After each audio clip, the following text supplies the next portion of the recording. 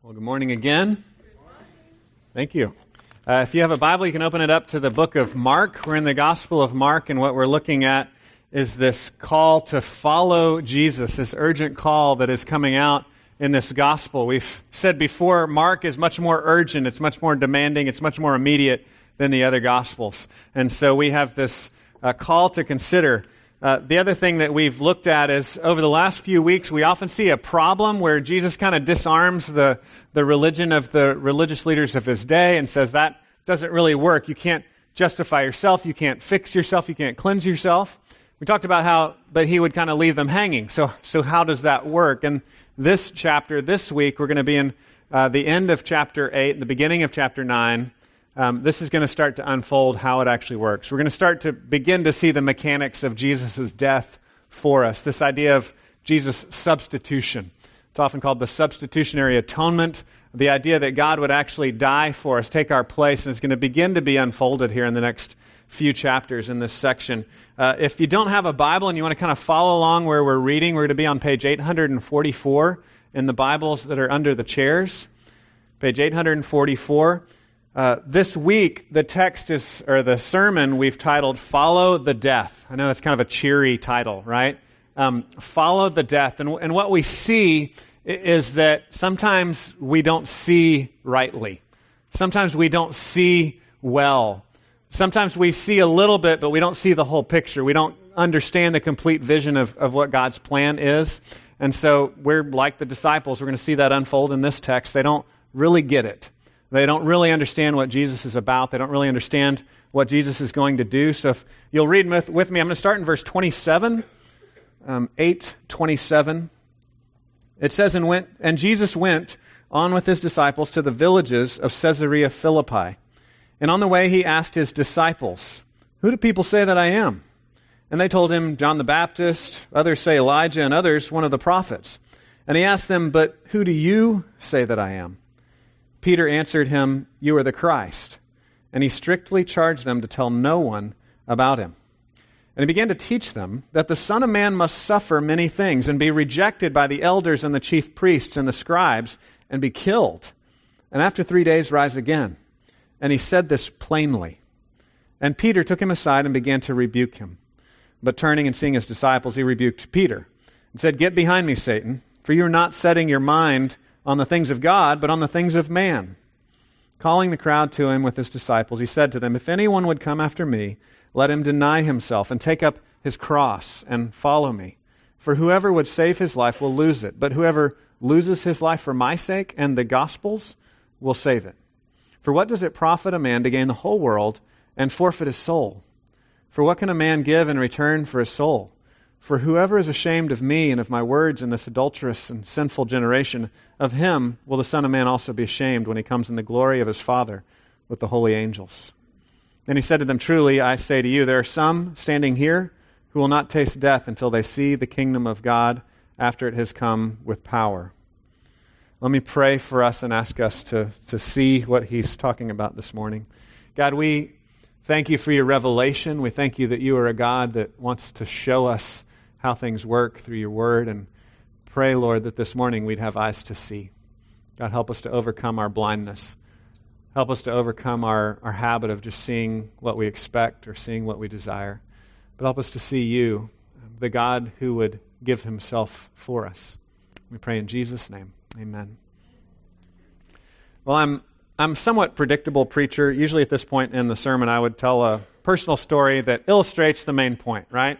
We have a problem seeing clearly what God is doing in our life. We have a problem seeing what Jesus wants to do for us. And this morning, I don't want to tell a personal story. I just want to read a few verses that come just a few verses back from what we already read, because Mark already gives us that little story that illustrates the big idea of the passage this morning. He gives us this little story that kind of walks us through visually what Christ is trying to do with his disciples. See, his disciples, like us, don't see clearly.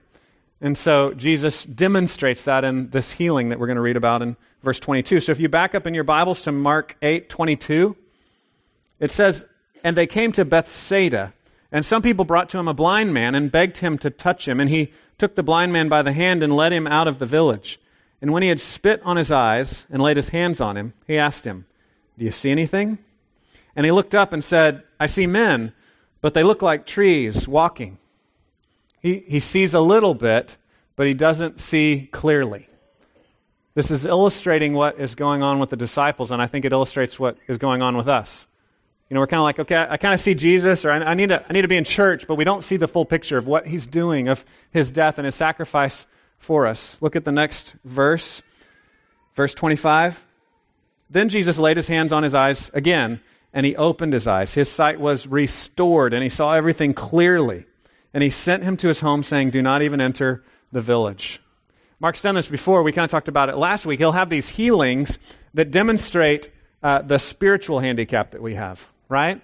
Because Jesus' ultimate plan was not just to restore everyone's health. He didn't come to establish merely a medical center, but he came to restore us back to God. There's a chasm between humanity and God because of our sin, because of our rebellion. And so Jesus is constantly saying, "He who has ears, let him hear. He who has eyes, let him see." He's constantly calling us to really see, to not just see physically, to not just see the lights and the room around us, but to see Jesus. And so this healing that he performs is real. Jesus really healed people. He really did that. But it was to show us something better, that there's more than just physical healing. And he's going to say it actually comes through his death. Following his death, that's really the key to the whole thing. As I said, it doesn't sound really cheery, it doesn't sound really exciting, but it's really the crux of Christianity. It's the core, right? His death on the cross for us is what makes everything work, and it is also what makes Christianity stand apart from all world religions. It is what makes Christianity unique. The first thing that we see is that we should follow the death of the Messiah. And I wrestled with this as I was preparing kind of the big ideas and the main points, because I want you to really get what the passage is saying. And I don't think we as 21st century Americans get the full impact of that statement that's on the screen. It says, "Follow the death of the Messiah." That's an oxymoron if you're a first century Jew. That wouldn't make sense. If you're in the military, it'd be like me saying, "You should follow this leader. He's failed in every mission. Follow that leader. He's great." You'd say, "No, he's a failure." It doesn't go together. The Messiah that dies does not compute. If you read the Targums and the writings of the rabbis from the first century, they would talk about the valiant warrior. And as we put the whole story together, we see that picture in Revelation. We see Jesus as that Messiah represented in the Targums, his robe dripping in blood. He's on a white horse. He's scary. He's got tattoos. He's a warrior, right? But that's the end. The Jesus here is the one that dies for us, that gives himself for us. And they can't quite see it. That doesn't quite fit what they expected out of this conquering king that was to come. Look at verse 27 again. Jesus went on with his disciples to the villages of Caesarea Philippi. This is an interesting place, and it's really more important in Matthew, because Matthew makes more of this in his version of this story. Mark gives us the briefer version here. Mark is always a little more quick and a little more to the point. But I just want to throw in Caesarea Philippi is where they had this, basically this shrine to Pan, right? The Greek god Pan, the dude with the goat legs and the horns, and he's kind of creepy and played a pipe, right? You know, some of you know about that if you read mythology and that sort of thing. So basically, they had this kind of cult and this worship of Pan there, and there was this incredible kind of rock fortress kind of thing with this huge water pit, this well that went down inside of it, and it was known as the gates of hell, right? So in Matthew, this point in the story, Jesus says, "The gates of hell will not prevail against my church." He's taking them to this spot that is known as the gates of hell. And so it's just interesting to understand the full context of what Jesus is saying. He is going to be that conquering king, but it's going to come through his death. And he's trying to explain it to him here. Who do people say I am? Well, some say John the Baptist, some say Elijah, others say the prophets. He says, "But who do you say that I am?" And Peter says, "You're the Christ. You're the Messiah." Christ is a Greek word for Messiah. Messiah is a Hebrew word. It means anointed one. It means specially chosen one. It means the one that's set apart, the one that's been deputized, the one that's been kinged, right? He's that special one they've been waiting for. Peter says that's who you are. You are the Christ. And Jesus strictly charged them to tell no one about him. You might wonder why they would do that. if you were running for public office and you had a campaign manager that didn't know you or what you stood for, you'd probably not want him to run your campaign, right? And that's kind of what's happening here. They really don't see him. They don't understand him. He's trying to teach them. He's patiently, lovingly leading them along, but they don't see him. He's like, don't help me out, okay? Don't go telling people who I am because you don't really understand it yet, right? He's saying, don't tell anybody. Verse 31, he began to teach them that the Son of Man must suffer many things and be rejected by the elders and the chief priests and the scribes and be killed, and after 3 days rise again. Verse 32 is a great understatement. And he said this plainly, right? A lot of scholars try to do gymnastics with this sometimes, and well, maybe he wasn't clear enough. Mark says, no, he said it plainly. He told them, I am going to die. I'm going to rise from the dead. And it just did not compute. They could not hear it. They were like, no, that doesn't make sense. But he said it plainly. And not only did it not compute, but Peter pushes back on him, right? Peter pushes back. The second half of verse 32, it says, Peter took him aside and began to rebuke him.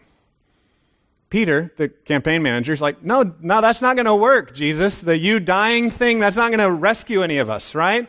We need you to win. We need you to be successful. We need you to conquer. And Jesus says this in verse 33, turning and seeing his other disciples, he rebuked Peter. And he said, get behind me, Satan. The word Satan just literally means opposer, right? We got these two words, devil and Satan, kind of like Christ and Messiah. One's Greek, one's Hebrew, but they both just mean opposer. They mean the one that opposes, the one that contradicts, the one that accuses, okay? And Jesus is saying, that's what you're doing right now. You're opposing, you're accusing, you're condemning. Get behind me, for you're not setting your mind on the things of God, but on the things of man. You're not seeing things God's way. God has a plan, God has a vision, and you're not seeing it. You're seeing things the way people see things. You're seeing things according to the flesh, would be the way Paul would say it in the rest of the New Testament, right? You're thinking about your muscles, you're thinking about your abilities, your strengths. You're saying you can't think that way. You've got to think beyond that, and you've got to think about what God wants to accomplish for you. I think this is one of the hardest things for us to wrap our brains around, because we are like them. I think because we're Christians 2,000 years later, we think, okay, no, this is obvious, right? I get it, death of Messiah, I've heard that before. But living that out, like really, really trusting in that, we have a hard time seeing it. We have a hard time really seeing that there's a need for this sacrifice, that the God of the universe had to die for us. I wanted to show you a couple of pictures. There was actually some psychological testing that was done with pictures like this. I have a picture of a bullfighter and a picture of baseball.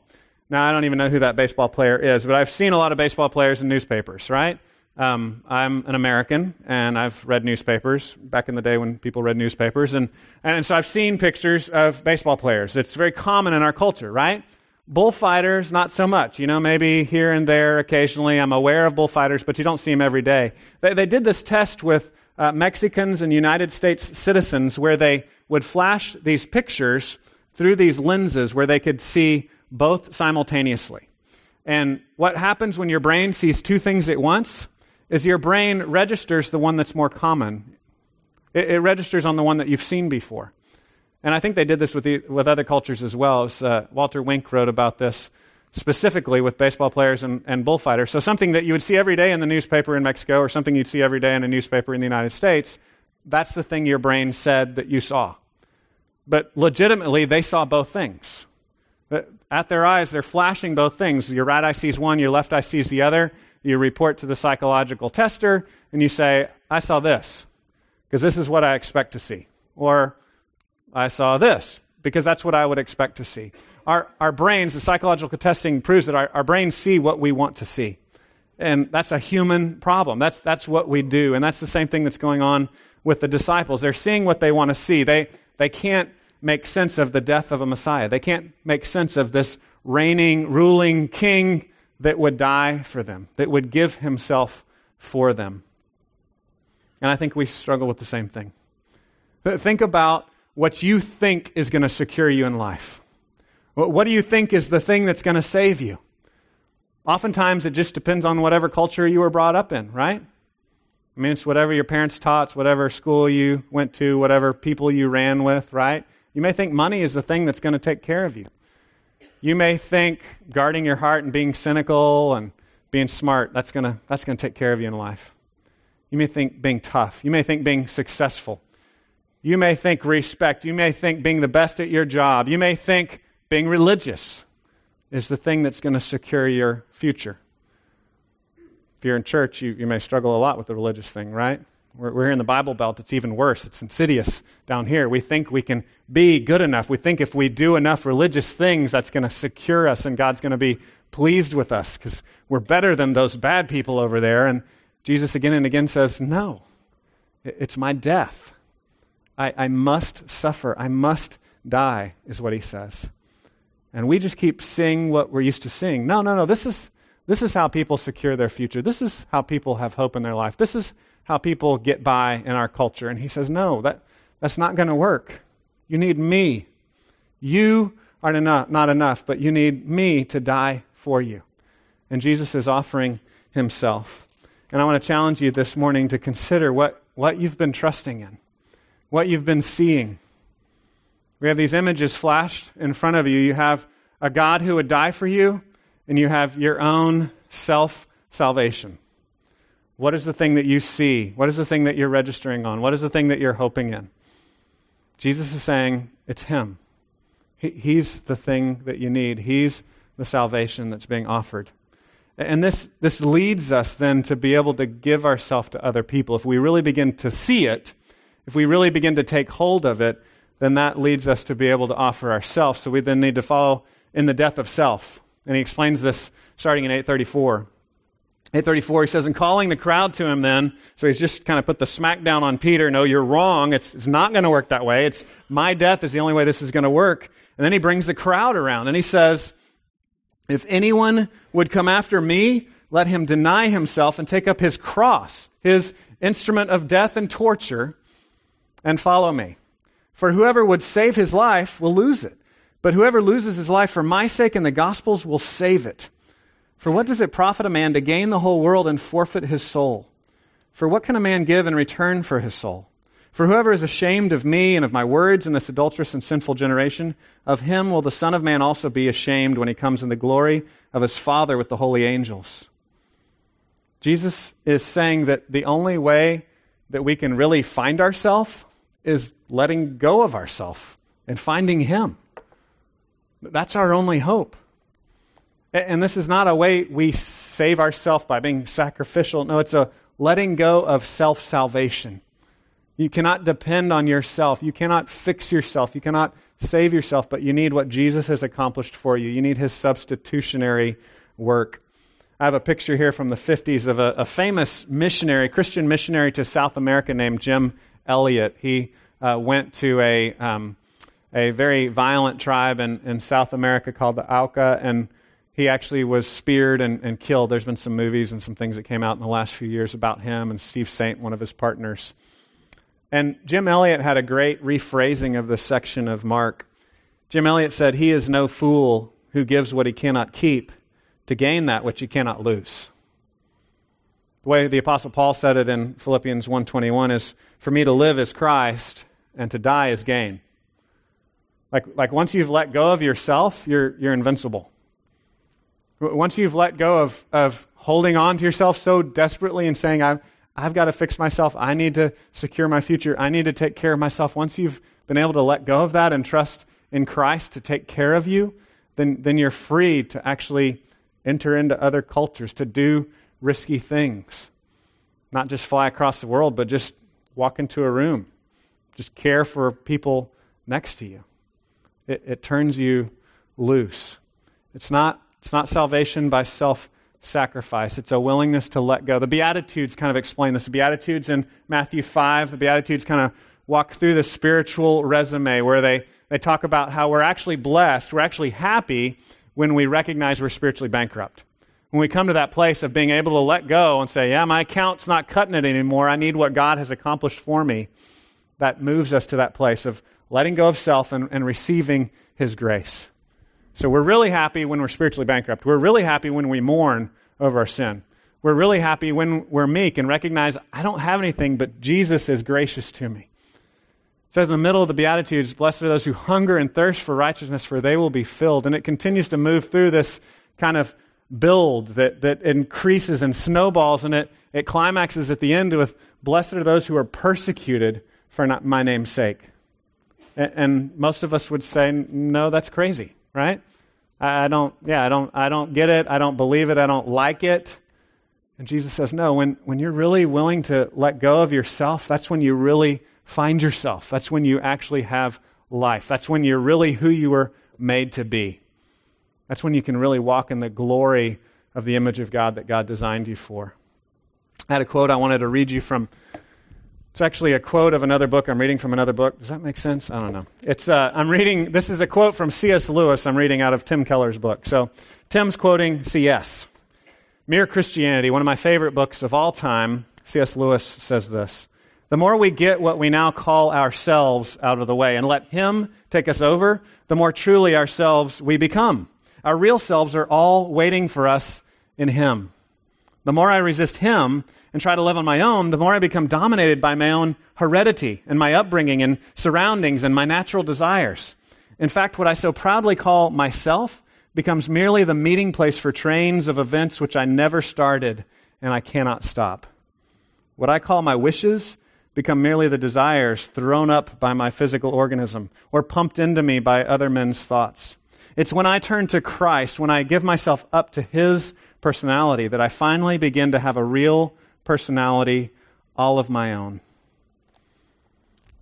When we're willing to take that risk, when we're willing to come to the bankruptcy of self, we find the grace, the riches that He has for us. It's the most beautiful thing in the world. I have a small example of this working in my life in little baby steps. I try to be real with you guys. I'm still struggling. I'm still trying to figure this life out. But many years ago, I'd only been married 7 years. We're coming up on 19 this summer, so that was, what is that? Somebody do the math. 12 years ago? So when I've been married 7 years, my wife and I read this book called The 5 Love Languages. Have y'all ever heard of that before? Horrible book, right? No, I'm just kidding. It's actually very helpful, but I was very angry at the book at this time, okay? I was frustrated with the book. What this book describes is kind of like we speak different languages, right? You tend to do for people what you actually want them to do for you, right? So I tend to be relational and conversational, and really I'm wanting that from my wife, and I'm communicating that to her. And my wife is very action-oriented, and she's a doer, and she's a get-things-done kind of person. So she's doing that for me, and so we're kind of speaking different languages, right? We're not really clicking. We're not really getting each other. And we read this book, and we take this little test in it, and it tells you, oh, well, you like these things, and she likes those things. And I remember just being angry at God, like, okay, God, let me figure this out. I'm supposed to do stuff I hate, and that's going to make my wife feel loved, right? And for her to make me feel loved, she's going to do stuff she hates. Okay, that makes sense. I was pretty angry with the Lord. I was praying about it and saying, I don't understand this. Why would you do that to us, right? It seems like a cruel joke. But I trusted that that's what He wanted, right? I was convinced He wanted me to speak her language. He wanted me to love her. And I was also convinced that He loves me. I mean, I may have been a little frustrated with how things were working out at the time, but I was convinced that He loved me. And that being convinced, that being assured that God loved me, enabled me to take that risk of trying something that was uncomfortable, of trying something that didn't make sense to me, of trying to communicate in a language that made me feel stupid and not very effective and not like a very good husband, not very smooth, but I tried. And I tried. And what I want to encourage you with is after trying these things, after trying to speak a language that didn't make sense to me, it's not really that big a deal. It's kind of fun now, right? Like I've learned to begin to speak her language, and she's learned to speak my language. Now it's only taken 12 years, but we've begun to make this progress, right? I'm just kidding. We made progress before 12 years, but I want to encourage you that what you see in the gospel is you see this God that completely gives Himself away for us. And when we see that, when we have that vision of that God, that begins to melt our heart so that we're then encouraged to give ourselves away for other people. And I talk about marriage because it was such a place of friction, right, in close quarters. And some of you you've you're married and you may understand, sometimes you might have conflict in your marriage as well. You might actually have conflict with other people too, right? You ever have conflict with other people? You don't want to raise your hand about your spouse, but maybe other people in your life. And this principle, it applies to all relationships, right?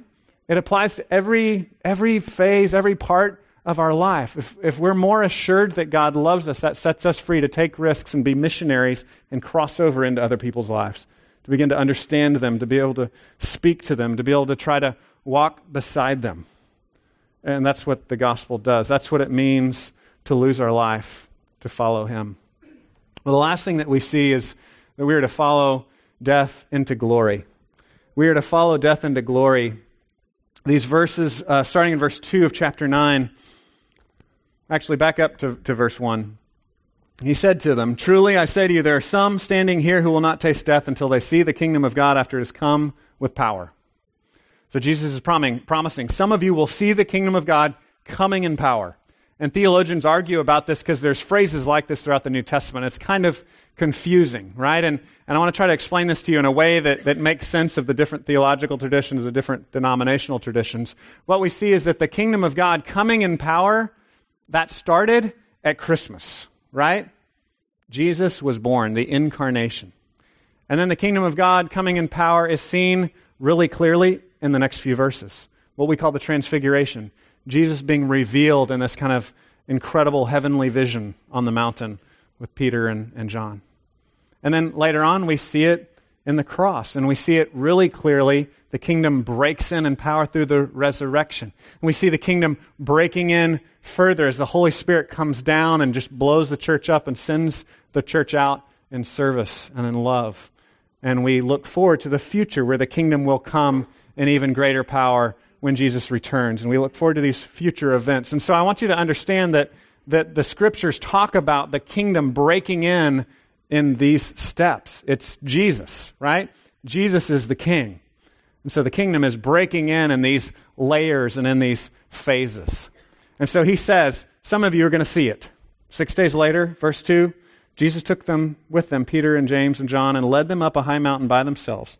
And he was transfigured. He was transformed before them. His clothes became radiant, intensely white, as no one on earth could bleach them. And there appeared to them Elijah with Moses, and they were talking with Jesus. It says in Luke, it uses the Greek word about his exodus. It's really cool. In the parallel, it says they were talking with him about the exodus he was accomplishing. So he's accomplishing this new exodus for the people of God. He's talking with Elijah and Moses. He's glowing. Verse 5, Peter, still not seeing clearly, still needing further healing of his eyes, Peter says this, "Jesus, Rabbi, it is good that we are here. Let us make 3 tents, one for you and one for Moses and one for Elijah." Verse 6 says, "For he did not know what to say, for they were terrified." This is one more of those little pieces of evidence. This is Peter's gospel, because this is the gospel that shows most clearly kind of the bumbling Peter, the dumb Peter. And so it makes the most sense that he's working with his cousin Mark to help write this gospel. He didn't know what he was saying.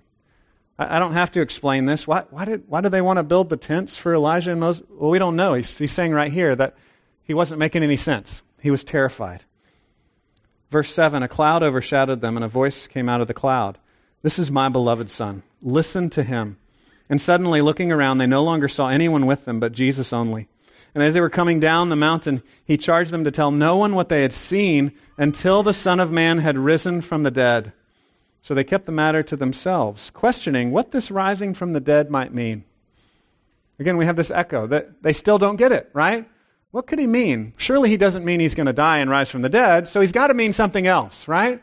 And they still don't see it. They still need to see more clearly. They're still seeing men walking around like trees. Their vision is still blurry. They don't understand the death and resurrection of Christ. They asked him, "Why do the scribes say that first Elijah must come?"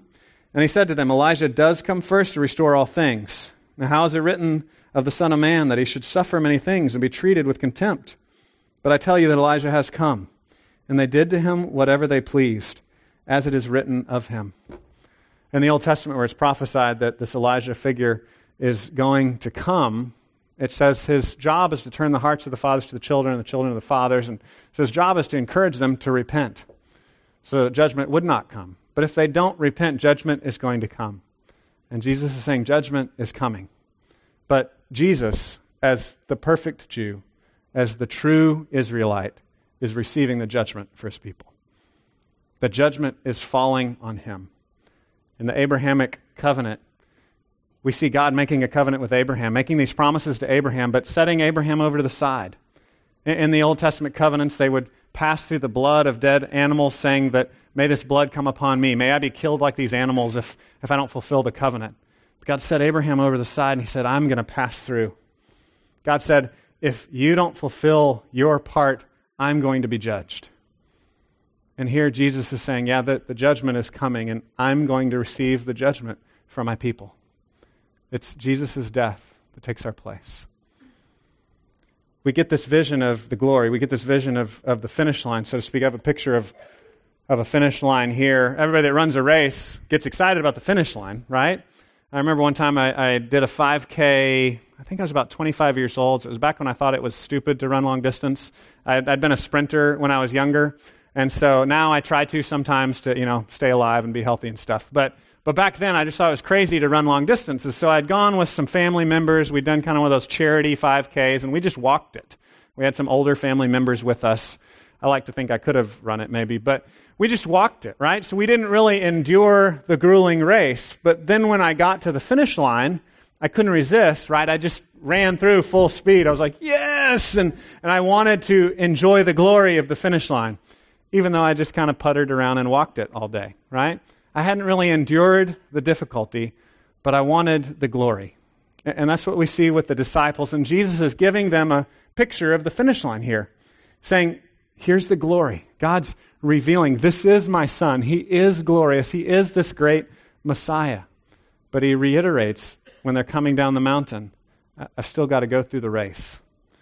I still have to suffer and die. If you've been in these races, this is what the beginning of the race looks like, right? There's 1 million people, you're claustrophobic, it's all kind of scary and weird, and you have to run forever.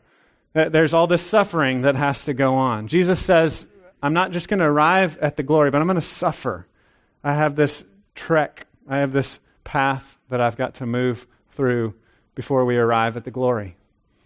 And our job is to follow him through that. This really captured Peter and John, this vision that they saw. John talks about it, Peter talks about it. I wanted to read from 2 Peter, where Peter describes it. He says, we did not follow cleverly devised myths when we made known to you the power and coming of our Lord Jesus Christ, but we were eyewitnesses of his majesty. For when he received honor and glory from God the Father, and the voice was borne to him by the majestic glory, this is my beloved Son, with whom I am well pleased. We ourselves heard this very voice borne from heaven, for we were with him on the holy mountain. Later on, Peter's writing these scriptures, he's preaching, he's telling people this is our hope. And later on, it all made sense. His vision was restored. He could see clearly. He could make sense of the vision, the glory. This is my Son. This is how it's going to work later on. But at this point, he's still not getting it. There's this great section in Galatians. Galatians is a book written to religious people that know Jesus who are now falling back to trying to save themselves. And so I want to warn you that this is something that we're all tempted by, something that we all struggle with. In Galatians chapter 3, Paul is warning the Galatians. He says, you foolish Galatians, who has bewitched you? Jesus was clearly portrayed to you as crucified. This word in the Greek that he was vividly displayed when we proclaimed Jesus to you.